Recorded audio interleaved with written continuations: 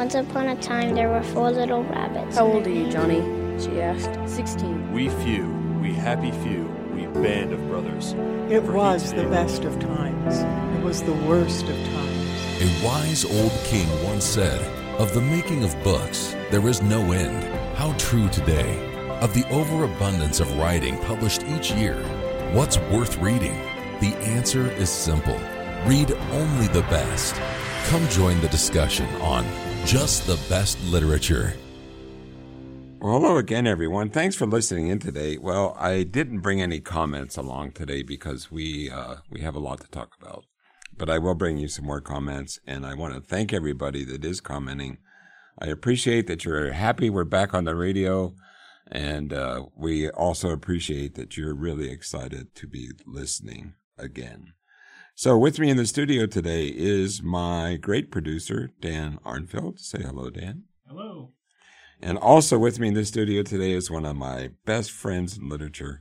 I have to be careful because my wife is also my friend in literature. But anyway, Mr. Grant Turgeon is back with me. So welcome back into the studio, Mr. Turgeon. I have no intention of superseding your wife, so it's fine. You can just say one of your best. Yeah, well, you are one of the best. Now, on our last 2 programs, we began discussing the final required reading of the Moby Dick chapters. We completed 71 and 81 of this incredible American classic. Now, if you're tuning in for just the first time today, you can go to my Twitter site, and the address is at JBLiterature1. The list of chapters is featured there, so you could start reading from that list. Now, you may have to scroll through the site just to find the list, but it's there. I checked myself. Now, for today's program, we will be discussing basically Chapter 93. Now, we're going to skip, actually, Chapter 91. We'll talk about it briefly in the program today. But the title of the program is The Castaway, and it's really a sad tale about Pip. Now, Pip is short for Pippin, and if you have read the previous chapters, we've already run into Pip in Chapter 40. That's quite a while ago. But he is the African-American cabin boy on the whaling ship Pequod. And so we encountered Pip all the way back in that Chapter 40. And Pip is really like a happy-go-lucky tambourine player. If you get into that chapter, it is actually one of Melville's, I don't know exactly how to say it. It's an experimental chapter. And he was reading Shakespeare at the time. And so that whole chapter is like a Broadway show. Right. And Pippin is playing the tambourine and all the guys are dancing. And it's really, I know I've talked about this before, but Melville really was reading the Bible a lot during writing this book. But he was also studying Shakespeare. Some of the chapters are pretty cool because they start with scene sets, so. Now, chapter 93, is really the sad chapter of Pip. So he's not the tambourine guy in this chapter. So, I think it's also good to remember that Pip is Ahab's cabin boy. And, what we have to admit about Pip, he might be happy and joyful, but he is really not cut out to be a sailor. Right. He's not meant to be out on the water. And so for him to be up on the ship, far away from the whales, down in the boats, well, that's testing his courage enough. So for him to get even closer to the whales and be in the boats, that's going to be a tough task for him. Yeah. So Pip's story, especially as we're getting into this chapter, it actually in some ways begins a little bit in Chapter 91. Now, as I said, we're not going to read that chapter, but that's the chapter when the Pequod meets the Rosebud. And the Rosebud is a French ship, and Melville doesn't have a lot of nice things to say about the French. He said they're kind of stupid whalers. Right. And that's sort of a funny theme throughout the book. Ishmael, the narrator, he says certain things about German sailors and British ones and French ones and Dutch ones. So he seems to really look down on other nationalities of sailors. He thinks that Americans are world class at it, and I mean, he probably is right about that. Yeah, I think it was definitely, and I know we've talked about in previous programs that really it's the whaling industry that put America on the map. And it's really one of the great blessings that came through Abraham, because America made a lot of money from the whale industry. But then the oil industry took over from that. So, but anyway, chapter 91 is really a pretty funny chapter, because they convinced the French to cut loose a dead whale. And what ties in with that is that one of Stubb's men sprained his hand when they're trying to steal the dead whale. They're stealing the dead whale because they want the ambergris in the brain. If you really understand about ambergris, it really smells great, but how it's made in the whale is not great, because it's made in their intestines. And so sometimes you get a stinky whale. Right. And it's funny the way Herman Melville describes ambergris, because he says it's like incorruption coming forth out of corruption. So he's getting into 1 Corinthians there, because this horribly putrid whale carcass somehow produces some of the most fragrant cologne in the entire world. And it's still used. Right. I mean, it's still mined out of whales. So if you have Chanel number 5, good chance it came from, well inside. We'll say it. Well, that's why chapter 91 is so funny, because the French have this carcass and there's a lot of value to it, but they don't know enough to realize what they have captured. And so Stubb basically talks the French captain out of even keeping the whale. And so then the French sail away, and then the Pequod comes up and they take over the carcass, because they know there's probably a lot of ambergris still in the whale. Yeah. So let's begin today. We'll start around page 450, and that is chapter 93. It's called the Castaway, and I have written in my book, Pip is not cut out for whaling. So essentially what they have is they have what they call ship keepers, and Pip is, even though he is Ahab's cabin boy, he's also known as a ship keeper. Now, Stubb, one of his men, he loses on the oar boat, or the canoe boat, I guess I should say, and they run up with some more whales. Whales are coming, and so they want to keep getting the oil. Now, remember, Ahab, all he cares about is Moby Dick, but you have Starbuck, who is the head mate. They know they need to get oil for the company. So Pip is known also as a ship keeper. There is also another ship keeper called Doughboy. Pip happens to be really bright and happy and cheery, and he's really kind of smart. But Doughboy was not considered very smart. Now, he's a cook, but his name's Doughboy. So they have to find a replacement for one of Stubb's oarsmen, and so they decide to pick on Pip. Right. They choose Pip to go on the boat, and now whenever they harpoon a whale, I mean, Pip is going to be right there, dragged along with the rest of the men on the boat. So he's terrified. But he does sort of get an unfair stain on his reputation here, because I do think courage takes many different forms, and some people naturally have courage in certain areas. I mean, my father used to paint water towers. He'd go up way high. You know, those things tower over a city, and he'd go up there without a harness. I know. I couldn't even imagine doing something like that. Yeah. But then there's other forms of courage that maybe some of us have that others don't as well. Pip just doesn't belong in this type of job. And you'd think maybe he could have easily avoided this job. But who knows? Who knows how he even became part of this ship? Right. What, did he have a choice to be part of the ship in the first place? And now he's going down to one of the boats to actually capture a whale? That's crazy. I mean, he probably would have chosen otherwise if he could. Doesn't mean he's a coward in general, but at least in this area, he's cowardly. Yeah. And the thing is, we'll find out as we go through this now. It's interesting how Melville uses Ishmael to tell the story, too. So Ishmael you can tell that Ishmael is really for Pip. He's not against him at all. So anyway, you want to start on page 451.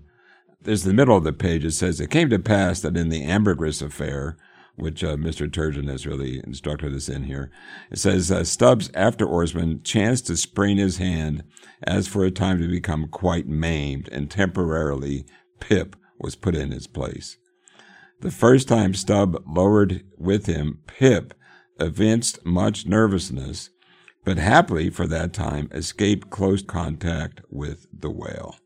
So he hasn't touched a whale, he hasn't been in contact with one, but it's Ishmael is telling us he's really pretty nervous about being out in the water, and Pip then was put into the place of this guy. It says, the first time Stubb lowered with him, Pip evinced much nervousness, but happily for that time escaped close contact with the whale and therefore came off not altogether discreditably, though Stubb, observing him, took care afterwards to exhort him to cherish his courageousness to the utmost, for he might often find it needful. So Stubb knew. Stubb knew that Pip was really scared. Thankfully, Pip didn't get exposed the first time because they didn't catch a whale. Yeah. But Stubb noticed that Pip was paralyzed by fear, and he tried to encourage him. Absolutely paralyzed. So anyway, he made it through the first lowering. It didn't go so well the second one. And so, again, still on page 451, it says, now upon the second lowering, the boat paddled upon the whale, and as the fish received the darted iron, it gave its customary rap, which happened in this instance to be right under poor Pip's seat. So does that just mean the whale's tail is slapping the bottom of the boat? Slaps the bottom of the boat. Okay, it's well, that is scary. It's mad, but it slaps the boat. Right. It doesn't knock everybody out. But that would scare the daylights out of me. For sure. Yeah, it's totally understandable that Pip leapt up the way that he did. Yeah, because I've been to Alaska, and I've been in a skiff, and the big whales, the orca whales, are there, and one surfaced, and then he went down, and his tail was huge. And I thought, can you get us out of here? Because if that tail hits us, we're done. Aren't those ones known for eating humans? Yeah. Yeah, that is scary. It's very scary. So anyway, during the second lowering then, it says the involuntary consternation of the moment caused him to leap, paddle in hand, out of the boat, and in such a way that part of the slackwell line coming against his chest, so that, that when they harpoon a whale, it's tied. The harpoon is tied. So they get the whale, and when Pip jumps out of the boat, he gets tied up in that cord. So he's not in a good spot, So. It's also really funny because Tashtigo, one of the harpooners, said, well, should I cut him loose? And it seemed like Stubb didn't even want to at first. He hesitated, but finally he said, fine, cut Pip free. And then he did. But Tashtigo didn't want to cut him loose either. No, that's right. It says that Tashtigo hated him because he was a coward. Hey, when you got a kid as a shipkeeper, he's not a big body guy, Yeah. Yeah, he's a little Pip. He's a tambourine player. So anyway, the whale takes off. And so you got to think Pip is, as they say, as Melville says, his face turned blue because he's suffocating, and so they go ahead and they cut the whale loose. And I think it's really, Melville really makes some really funny comments. He says, now in general, this is page 452, it says, now in general, stick to the boat. He's talking, this is Stubb trying to be nice to Pip. He says, stick to the boat. It's your true motto in whaling, but cases will sometimes happen when leap from the boat is still better. Moreover, it's a perceiving at the last if he should give undiluted conscientiousness to advice to Pip. He would be leaving him too wide a margin to jump for in the future. So all of a sudden, Stubb realizes, it may not be too good to be telling him when it's good to jump out of right. Sometimes stay in the boat, sometimes jump. Actually, for you, Pip, you should always stay in the boat no matter what. He goes and he says, Melville calls it the peremptory command. In other words, he stopped being nice and he's telling him, look, stick to the boat, Pip, or by the Lord, I won't pick you up if you jump. And mind that, we can't afford to lose whales by the likes of you. A whale would sell for 30 times what you would, Pip, in Alabama. Yeah, that was pretty brutal. So he reminds him of him possibly going back into slavery on land if he doesn't get shape things up. Yeah. So I think the next statement is really funny, though. Hereby, perhaps Stubb indirectly hinted that though man loves his fellow, yet man is a money-making animal, which propensity too often interferes with his benevolence. So, in other words, he really doesn't care about Pip. He cares about the money.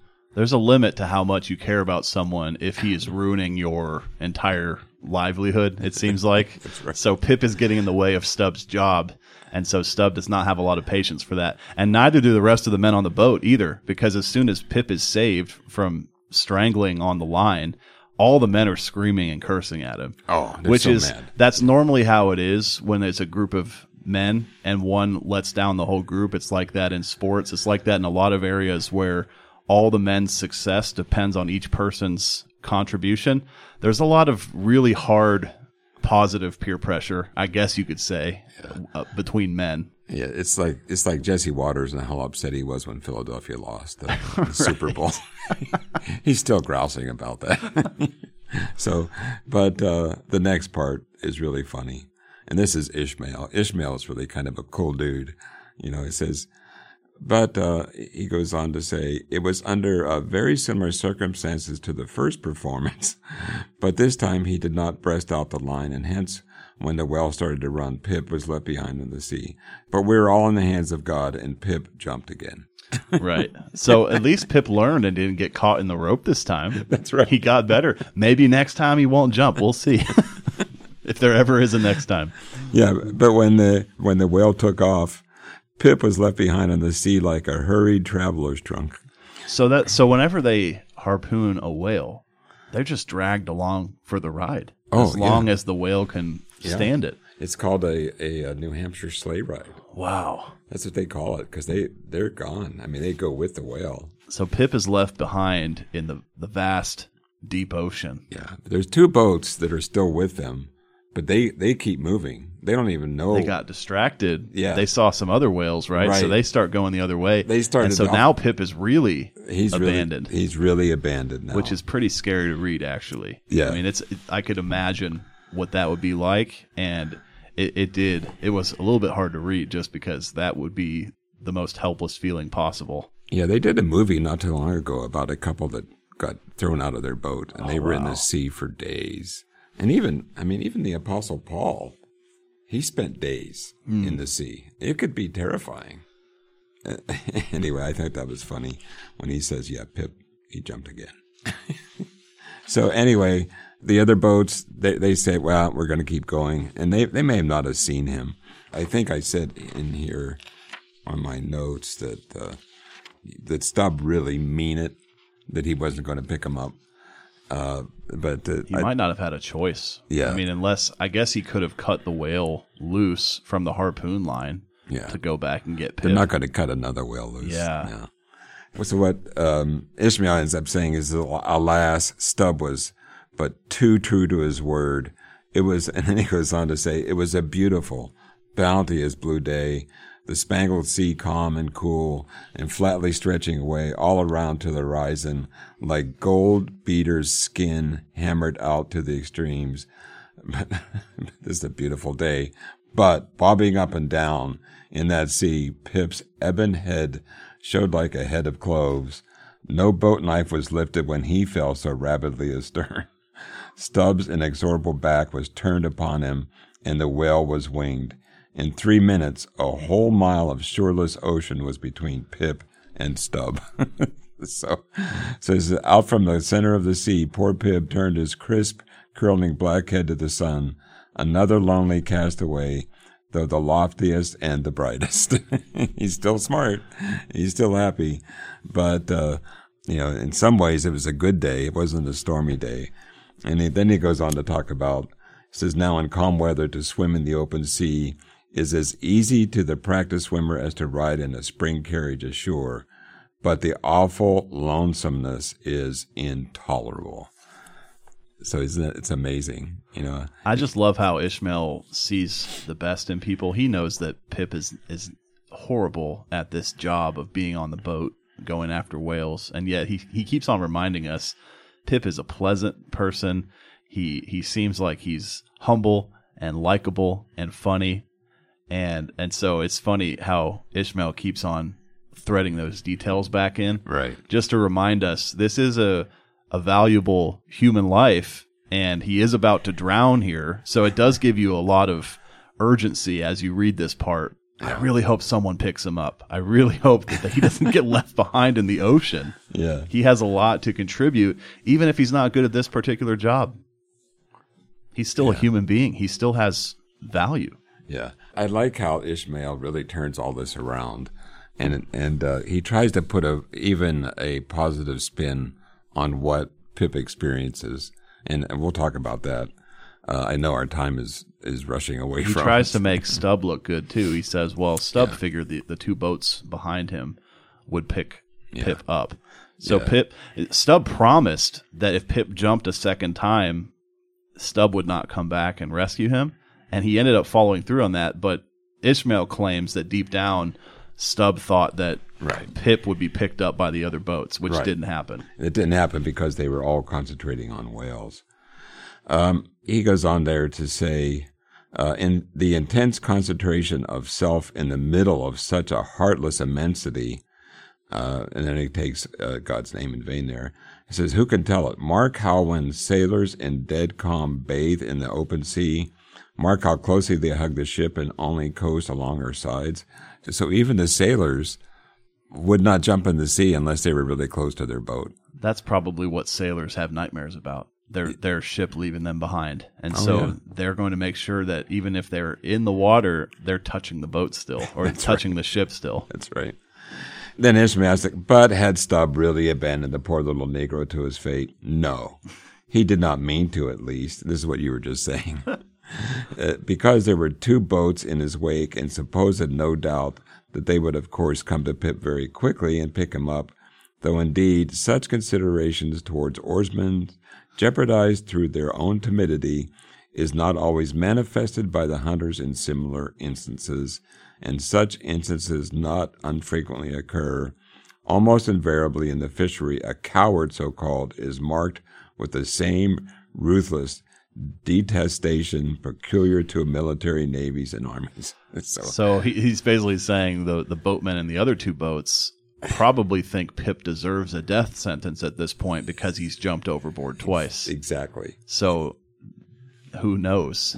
Probably even Stubb figured that they wouldn't really pick him up, but at least he could clear his own conscience by saying, well, I thought they would pick him up. I thought they'd pick him up, sure.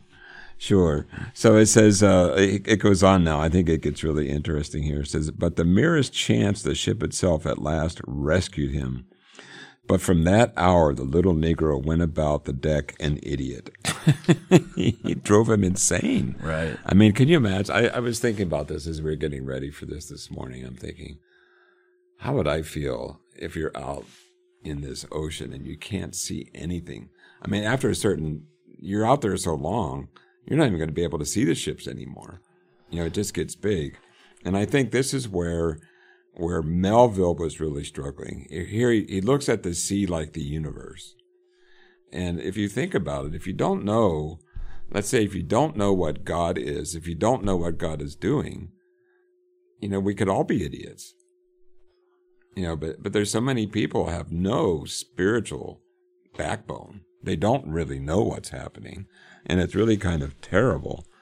In some ways, what Ishmael then says, and it's really the men that are calling him mad, the men on the ship, because they hate him anyway now. But really, I think what Ishmael says here, and I really do think this is Melville and his own thinking, is it says, rather than carried down alive to the wondrous depths. And so, in other words, he's able to stay afloat. But it says, he says that this is a really good line. It says, the sea had jeeringly kept his finite body up, but drowned the infinite of his soul. If you look at the word soul, Melville brings it up quite a bit in this book. So he's really struggling with, what is the purpose of man? What's really going on here?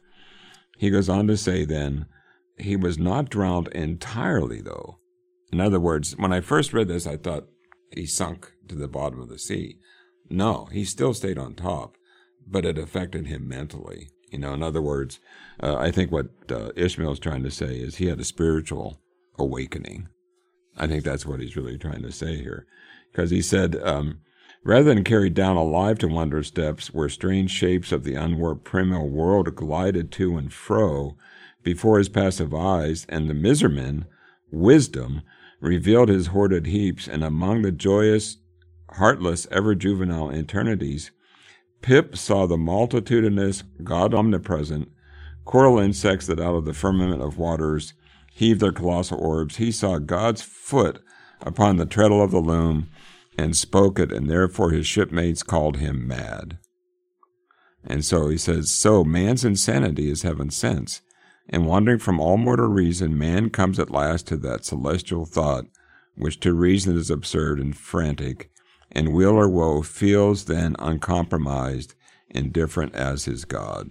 So the thing is, I think Ishmael is saying, he wasn't mad, is he had a spiritual awakening, and he began to think about the immensity of the earth and the universe, and he sees it in the sea, and he didn't really go down underneath and see the miser man, but it's all of a sudden, it's almost like for Pip, the world opened up to him, and he could see there's a lot out there that he doesn't understand, and yet he did, maybe because he was saved, he did experience God.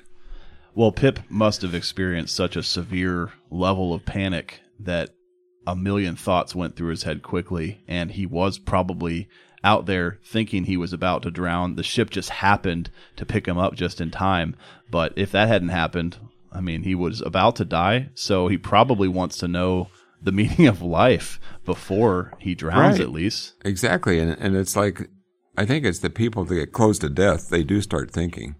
They start analyzing more than when you're out there and you're alive and you're enjoying life, you're not going to think about, about all this anyway. There's a lot of questions there. Like I said, did Stubb really want to abandon Pip? I think Ishmael tells us no. Did the boats forsake Pip? I think they were just so caught up in their wailing. It's interesting that the Pequod rescues him. And, of course, as we get further into the book, you realize there's other ships like the Rachel, and in some ways, Ishmael is really big into this thing with Pip because he later experiences the same thing. And remember, at the end, there's only one guy alive. Pip is not. Pip's gone, but Ishmael is alive. Well, that's all the time for today's program. Now, on our next program, we will stay on the path of our final chapters of Moby Dick, and we'll begin discussing chapter 99. Now, you can buy Moby Dick at Amazon.com. You may be able to find a good used copy at abebooks.com. I buy a lot of books from ABE. You may also be able to find a copy in your local bookstore now that COVID is supposedly over. So, of course, you can also check your local library. Now, please write any comments you may have to jbl@pcog.org. Now, you can follow JBL on Twitter at jbliterature1. You can also follow JBL on Facebook. Simply search for Just the Best Literature. And now that I'm really back in tune, I will be putting more content up on those two websites. So until next time, keep reading.